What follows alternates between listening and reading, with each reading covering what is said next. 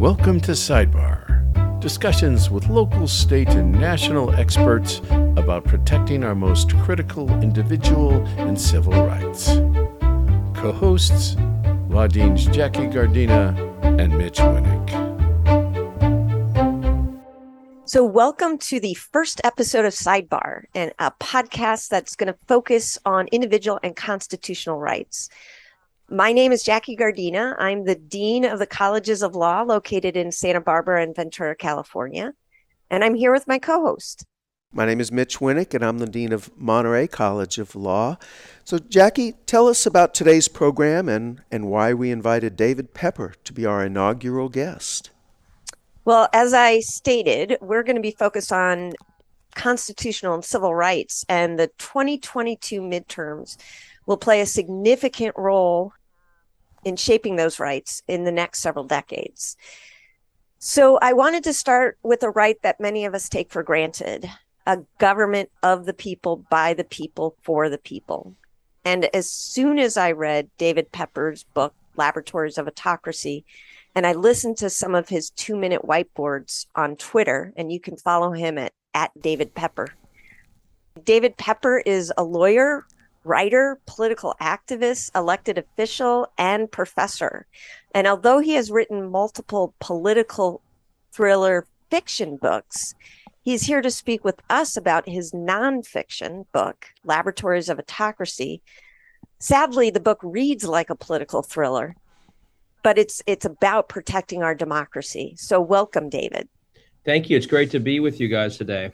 So we're going to dive right in so that you can help set up where we are right now before we talk about ways that we might be able to reclaim our democracy.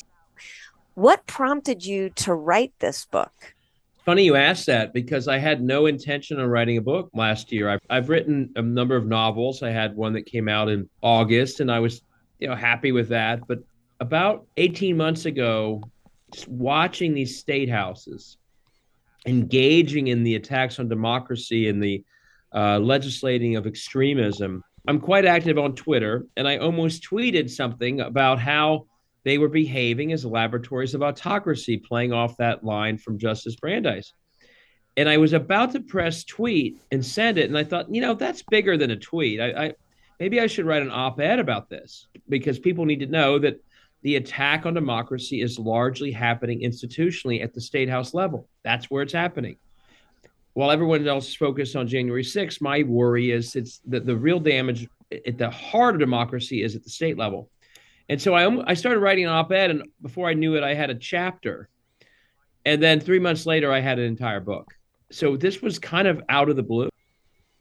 Then I had a problem because I talked to a few publishers. They're like, oh, that's interesting, but it'll take us a year to get this out. I said, I don't have time. What is happening right now. And if we don't all see it as immediately, it will continue to succeed, which is basically, as the book title says, state houses are the front line in the attack on democracy. And it is an attack on democracy. The heart of the attack on democracy are hundreds of state house members who we've never heard of, every single day attacking democracy through election laws, gerrymandering, changing the way elections are run, attacking independent courts. And so the book really does intend to be a kind of a case study of Ohio, told in a way that hopefully is more interesting than that most books you've ever seen about a state house. But it's really about the whole country, and how unless we see the threat to democracy for what it is in state houses, we will never respond appropriately or effectively. The subtitle is a wake-up call from behind the lines. That really is what it tries to serve. David, what has the response been to the book? And, I put the book out about a year ago, and I'm honestly been kind of honored by the response, which is all around the country. I have had Zoom meetings and talks with state after state after state that, just like Ohio, feel like they're essentially no longer at a functioning democracy at their state level, and they see the damage that's being done. And many people are starting to take the steps that we need to take to fight back, but we have to scale up those steps far greater than they are right now.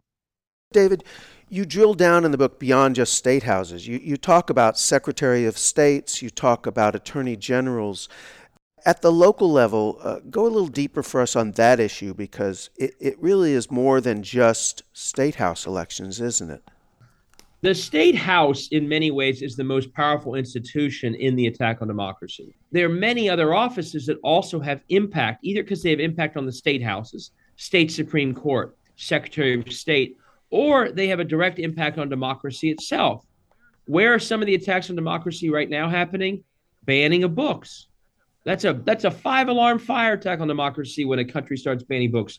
Where is that going to play out? School boards and libraries. So all of a sudden, a school board position, whether it be a state or local, is part of the battle over democracy, and we better see it that way. I try and broaden people's viewpoint. It's about state houses and many other positions at the state level that impact state houses, could be a check on those state houses. But it's also about all sorts of other positions that have some lever over democracy. David, what are the steps that can be taken to move these levers of democracy? We'll often say, oh, you got to run. We need people running for the state house because that's our bench for the future, because they may run for Congress someday. And my response is, well, that may or may not be true, but that's the front line for democracy now. It's not only about will that state rep someday run for Congress. Those positions impact democracy right now.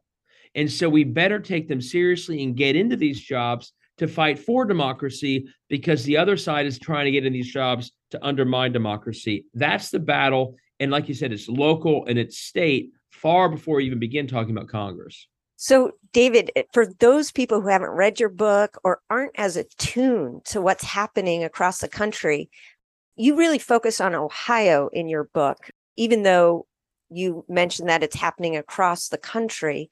Just describe for people what's happening in Ohio that has you so concerned. Sure. Well, let me start by saying I was in law school, and I'm a law grad. In law school, my classmates, and I went to school out east, they named me most likely to be president of the Cincinnati Board of Tourism, because all I did was brag about Ohio. So what I'm about to tell you is very painful for that president of tourism to talk about. We are in a downward spiral of extremism and horrific public outcomes. And that is happening all around the country. Once you have the systems that we see in places like Ohio of highly gerrymandered legislatures, suppression of the majority, like they did toward the Obama coalition, politicians who never worry about an election their whole careers because their districts are guaranteed. What you see very quickly tied into that broken system is corruption and a decline of public outcomes, because there's no longer an incentive. If you're guaranteed your reelection, you don't need to improve schools or wages or healthcare infrastructure to get reelected. You just don't. You need to keep the big boys happy who give you money. You need to keep the extremists happy to avoid the next primary. But what you don't worry about are public outcomes.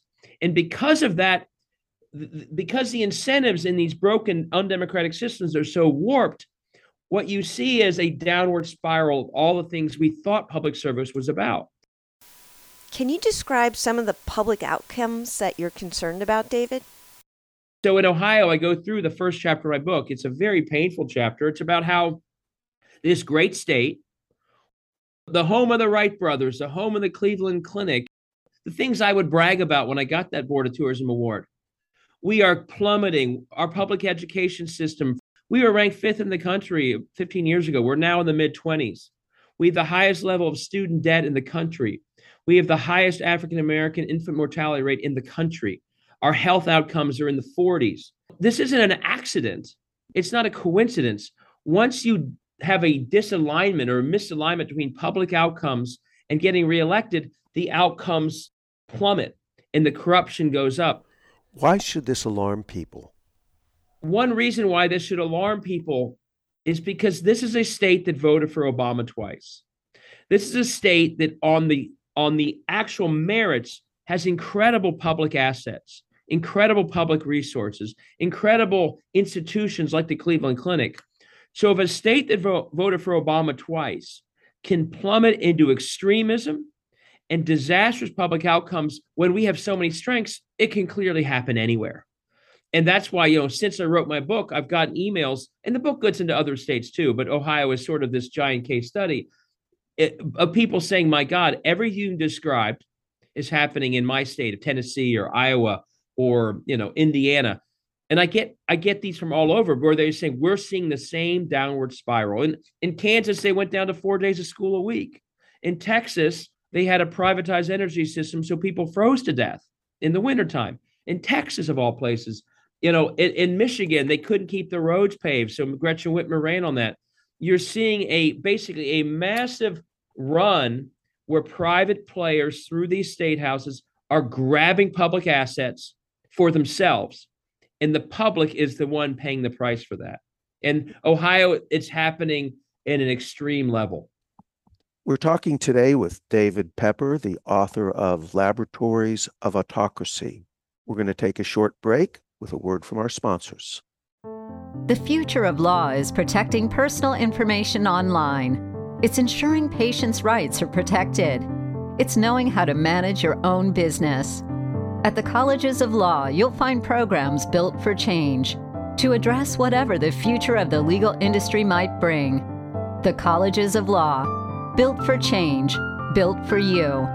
Find your future at collegesoflaw.edu.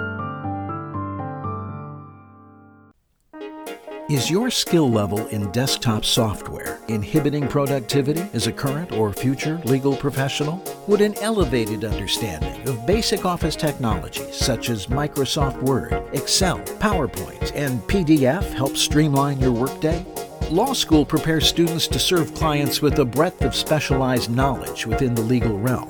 Law practice affords us the wisdom only experience can teach. But what about the technical skills that bring it all together? Who's addressing that need? The Legal Technology Assessment, LTA, by Procertus is a benchmark assessment and a training platform for law students and all legal professionals. Our online application establishes fluency within the most widely used tools of the trade. The LTA pairs competence-based assessments with synchronous active learning to provide effective, tailored training. Procertus is reshaping online learning with a market-unique platform and approach to the upskilling and validation of skill sets for all legal professionals. Come check us out at www.procertus.com. Saylor Legal Service has been on the California Central Coast since 1991, under the same ownership and with the same capable team. Saylor is a 100% woman-owned business. If you call Monday through Friday, 8 to 5, this same capable team will answer. You can communicate with the same person each time you contact Saylor for your orders to subpoena records, on-site copying, process serving, and court services. SaylorLegal.com. SAYLER legal.com. Welcome back. Today's guest on SideBar is David Pepper, the author of Laboratories of Autocracy. It seems like for our audience, if they want to understand what's happening in their state, they should look to the public outcomes, like Mississippi, capital not having safe drinking water or the like. A corruption of public service put to work for private ends, and we just all sit and stare as our public outcomes collapse, and it's happening all over the country. Jackie, let me just clarify one thing, because David, you're talking about examples, and you're not particularly picking on a partisan politics on this. You're talking about corruption at the local level, regardless of which party. Yeah, I think gerrymandering and lack of accountability, I put this in the book, I think it poisons politics everywhere. Now, I'm not a both sides person. It's more extreme right now on the right. But I actually think any system, having run for office in close districts, I understood when I was running, hey, I better deliver good public outcome or I won't get reelected. I better be mainstream or I won't get reelected. I'm in a district that was who I was anyway, but the incentives lined up for good public service. I think in any system, and this is why I believe in like a national standard around gerrymandering, so nobody does it. I think you quickly fall off into bad public service and warped incentives in these undemocratic systems. So, I think you could, if you found an intensely democratically gerrymandered state, yeah, you'd see similar problems. But overall, I think you see it right now far more on the right than the left. But yeah, undemocratic politics, lack of accountability in politics will lead to this downward spiral wherever it happens. I do agree with that. Yeah, and I want to, because all of these states are having elections every year. We're coming up on one in just a few days. So in your book, you use the term competitive autocracy to describe what's happening in Ohio and in other states. Describe what you mean by that term. So this is so every once in a while, and you'll appreciate this, I stick my foot into a little of the academia in my book, although a lot of it is I'm trying to tell a good story because otherwise no one's going to ever read a book about state houses, right? I get into a little con law for your law listeners and law school listeners that even Larry Tribe agreed with. I was proud of that. But the academics have come up with the term competitive autocracy to describe the best example of it is what Viktor Orban is doing in Hungary, where the new autocracy, in some places at least, isn't just saying, we're dictators, the people have no say. They say, we're going to basically fiddle or worse with enough of the institutions of democracy that the results are pretty much guaranteed, but you do look like you're going through an election. So the people don't reject it because they're like, well, we participated, we did vote, and the outcome is the outcome. So it's more accepted because there is a process. And Viktor Orban, in the way that he's done a number of things in Hungary, really taken over the media, done some other things, he technically gets reelected. So it feels democratic from a small d. But the truth is the election's guaranteed. And that is what competitive autocracy is. That leads to a sense of competition, even though in the end there really isn't. It's an appearance of it. Why should we care about what Viktor Orban is doing in Hungary? We are about to have elections in Ohio on both the congressional and the state house map that don't only preordain the outcome of the elections, but actually violate Ohio's constitutions per the current Ohio Supreme Court. We are better at seeing these problems when it's another country doing it than when it's our own country. But the parallels to our current state house democracies in our country to these other countries, they're almost exactly the same. But we don't see it that way because we're kind of privileged. We think that democracy's just fine in our country. We don't like to see its flaws here that we see perfectly well elsewhere.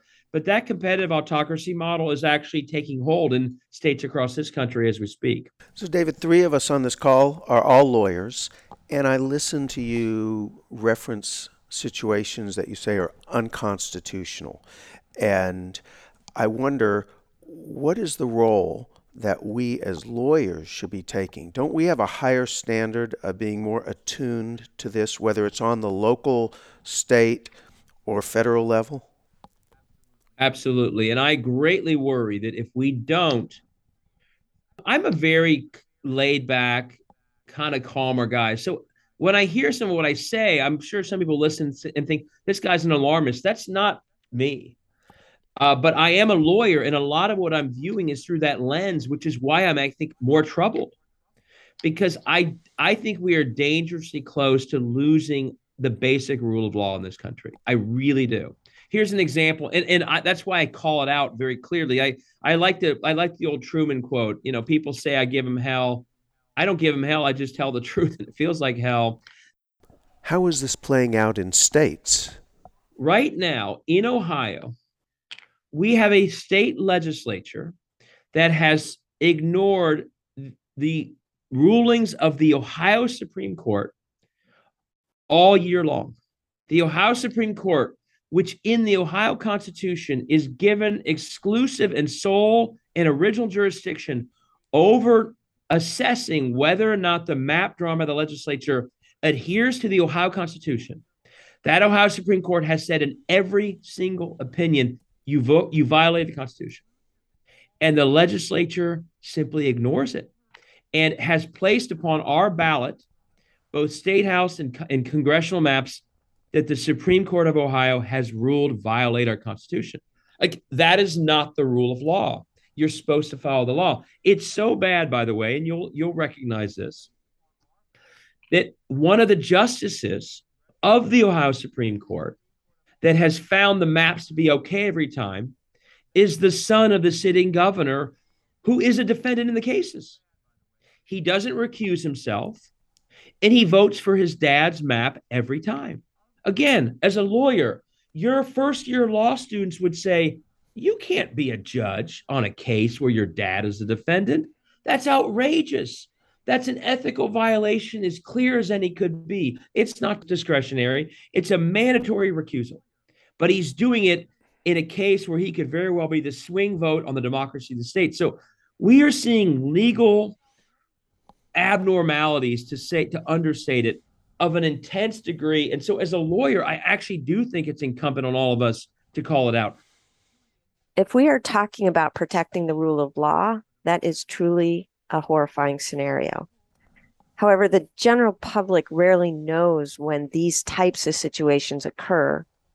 Who should be the public or legal watchdog?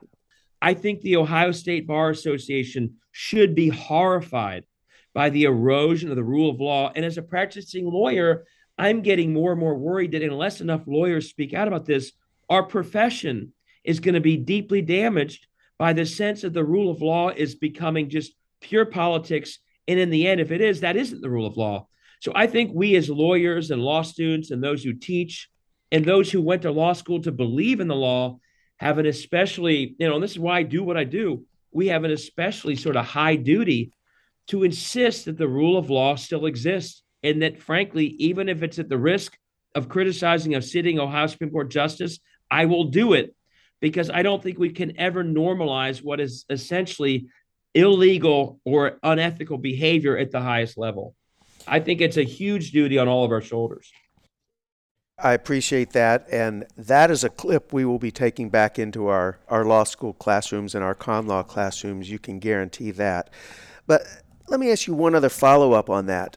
To what extent do you think there's a lack of action on the local level, which I think may just be an excuse, when we look at a Supreme Court justice like Justice Thomas, who doesn't recuse himself from activities that his wife is clearly and publicly involved in? Do you think it gives cover for those that say, well, if you could do it at the U.S. Supreme Court, maybe not an exact parallel, but certainly in that flavor, then why would you call us out on the local level for not doing it? Yeah, I mean, I do think it's all connected. We have a lack of accountability crisis right now in many parts of politics and government. And when you see at the highest levels, an Ohio Supreme Court justice behaving so lawlessly, so unethically on cases that could determine the future of abortion access in Ohio or the democracy of Ohio itself, or Clarence Thomas, yeah, it is normalizing totally unethical behavior. Now, the irony is lower down, the Ohio Supreme Court actually holds county judges accountable when they violate ethics rules. But we have a hole in the system where we have at the Supreme Court of a state or United States level a self-policing that is supposed to happen that doesn't happen. So does this behavior discourage people from speaking out? But yeah, I do think it's creating a sense that people just shrug their shoulders. People just watch. Again, if a local county judge had his dad or her dad in the courtroom and ruled you're innocent, we'd all say that's insane. But it's happening again in one way at the U.S. Supreme Court with the spouse and another way at the Ohio Supreme Court. It is getting normalized, and that's very dangerous. Again, if that was happening in some small Eastern European country, we'd all say, my God, what a crazy country that is.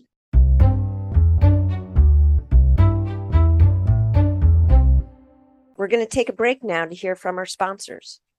You ought to be a lawyer. How many times have you heard this from your relatives, friends, and coworkers? So what's stopping you? Our family of California accredited law schools that include Monterey College of Law, San Luis Obispo College of Law, Kern County College of Law, and Empire College of Law provide on-site and hybrid online evening weekday classes that provide you the option to continue working while attending law school. The LSAT is not required to apply, and a waiver is considered for applicants with an associate's or bachelor's degree and a strong academic record. We're currently accepting applications for our 2023 spring and summer semesters. For more information, go to montereylaw.edu. That's montereylaw.edu. Your community, your law school, your future. Welcome to the future of legal intelligence. Trellis, a state trial court research and analytics solution. Trellis offers state trial court records for legal research with analysis on judges, opposing counsel, verdicts, motions, dockets, and legal issues. Use Trellis to discover how judges have ruled on similar motions, or to gain insight into opposing counsel, prospects, and clients. To learn more, or to request a Trellis demo, reach out to Mike Suarez at mike@trellis.law, or visit our website, trellis.law. Law school isn't just for lawyers. The Master of Arts in Law degree from the Colleges of Law was designed to empower working professionals to become innovative problem solvers in careers that intersect with the law. The legal field is more than what happens in a courtroom after all. The Colleges of Law, built for change, built for you. Learn more at collegesoflaw.edu. Welcome back. We're speaking to David Pepper, author of Laboratories of Autocracy. Let's go back to the question that I asked earlier about Hungary.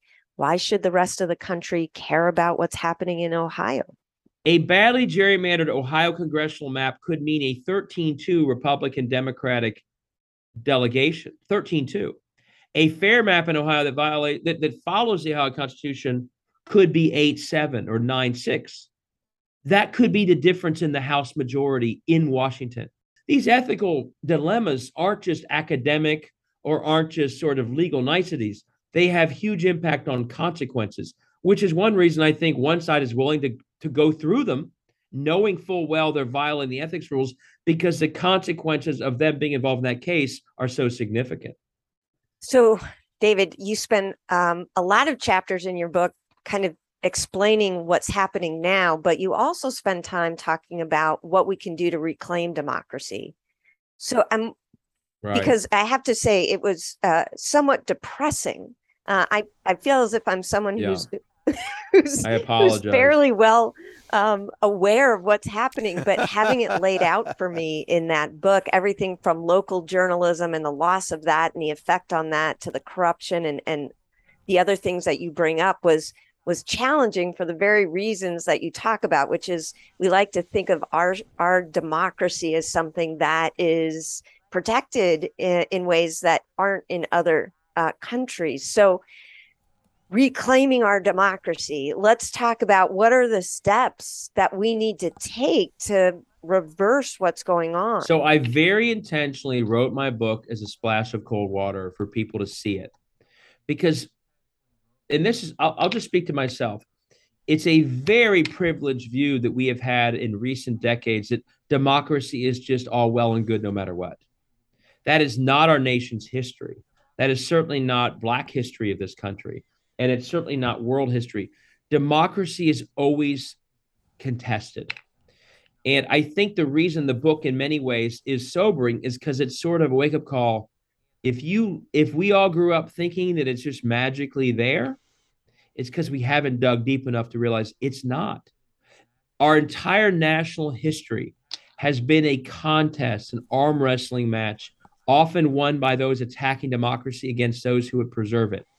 We also have this very painful history of our country of a fierce backlash, often anchored in white supremacy, whenever a diverse democracy arises, be it after the Civil War, where there were huge numbers of Black registered voters in the South, often outnumbering white registered voters in Louisiana and other states. Well, that led to a fierce backlash, the KKK and Jim Crow, to make sure that new majority didn't run the show. Same thing happened after the civil rights, voting rights laws of the 60s, the Southern strategy. Obama was the latest thing that sparked that fierce backlash. We are living still in that time. So, yeah, the book is, I think, sobering, but I think it's the appropriate wake-up call. Don't be in a bubble assuming that we are just living in some automatically intact democracy. That is not the world we live in. We all wish it were. Thank you so much for sharing your expertise and your insight with us. It was a fascinating conversation, and I'm looking forward to your next book. David Pepper, thank you for coming on our Sidebar program today. And I'm looking forward to our next podcast session when you talk with us about possible solutions to these attacks on democracy.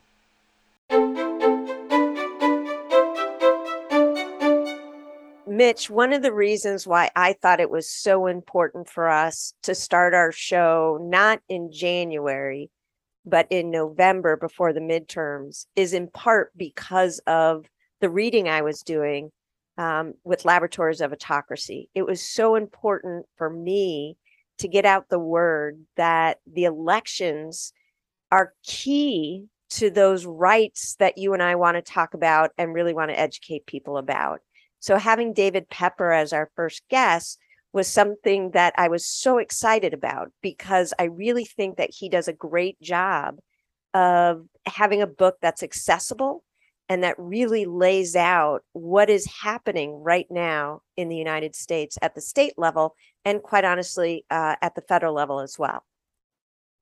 Jackie, I couldn't agree more in reading his book and in listening to him today to not only take the current elections to heart, but he makes a very compelling argument and cautionary tale that we do need to take our role as voters, as citizens, as lawyers, as law professors a little more seriously and not take for granted that this wonderful experiment that we've called our democratic republic will just exist because it exists because all along the way, each of us have done our part to take our responsibility seriously to vote, register voters, and get engaged in the process. Fortunately, the depressing part, as he mentioned about this cautionary tale, we will see in part 2 does have some recommendations of what we should do. Yeah, and that was really important for me as well. Although his book at the beginning is very sobering, it ends with that call to action. And I think, Mitch, you bring up really something important as legal educators. I think David makes a really good point about what the role of lawyers are during this time. But as legal educators, we teach our students to be able to look at multiple perspectives and to argue and understand the argument coming from both sides, but to recognize at times that there may not be both sides to a particular issue. And I think we're seeing that play out right now when it comes to democracy. Is there another side to this argument about our system and about democracy?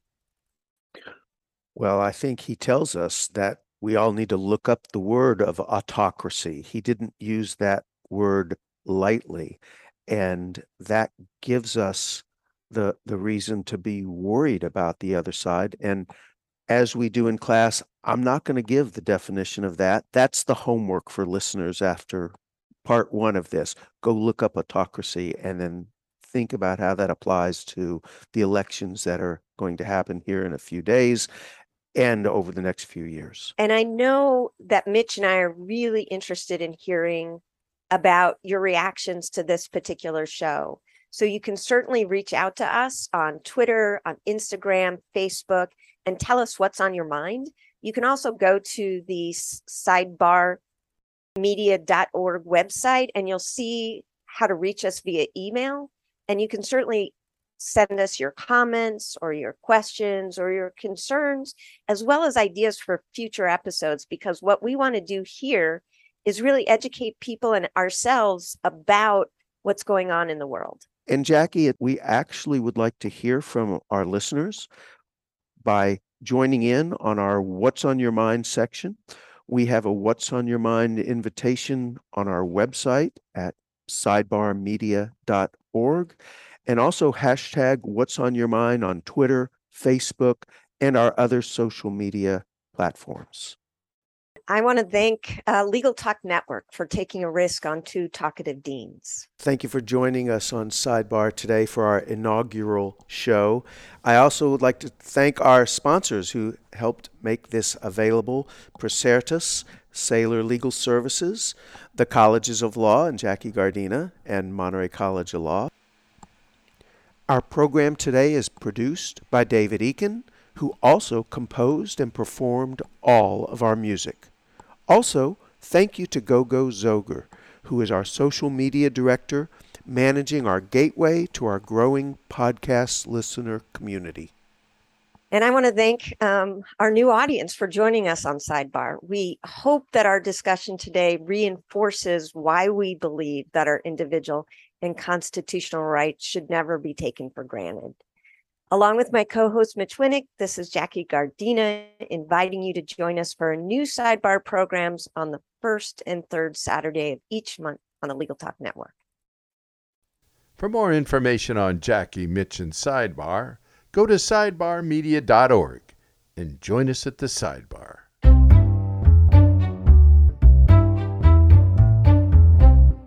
California accredited law schools, including the Colleges of Law and Monterey College of Law, provide affordable, quality legal education in evening, online, and on-site classes. Our law school graduates qualify to sit for the California bar exam, and upon passing, are licensed as California attorneys. For more information about attending a California accredited law school near you, go to calawschools.org. That's calawschools.org.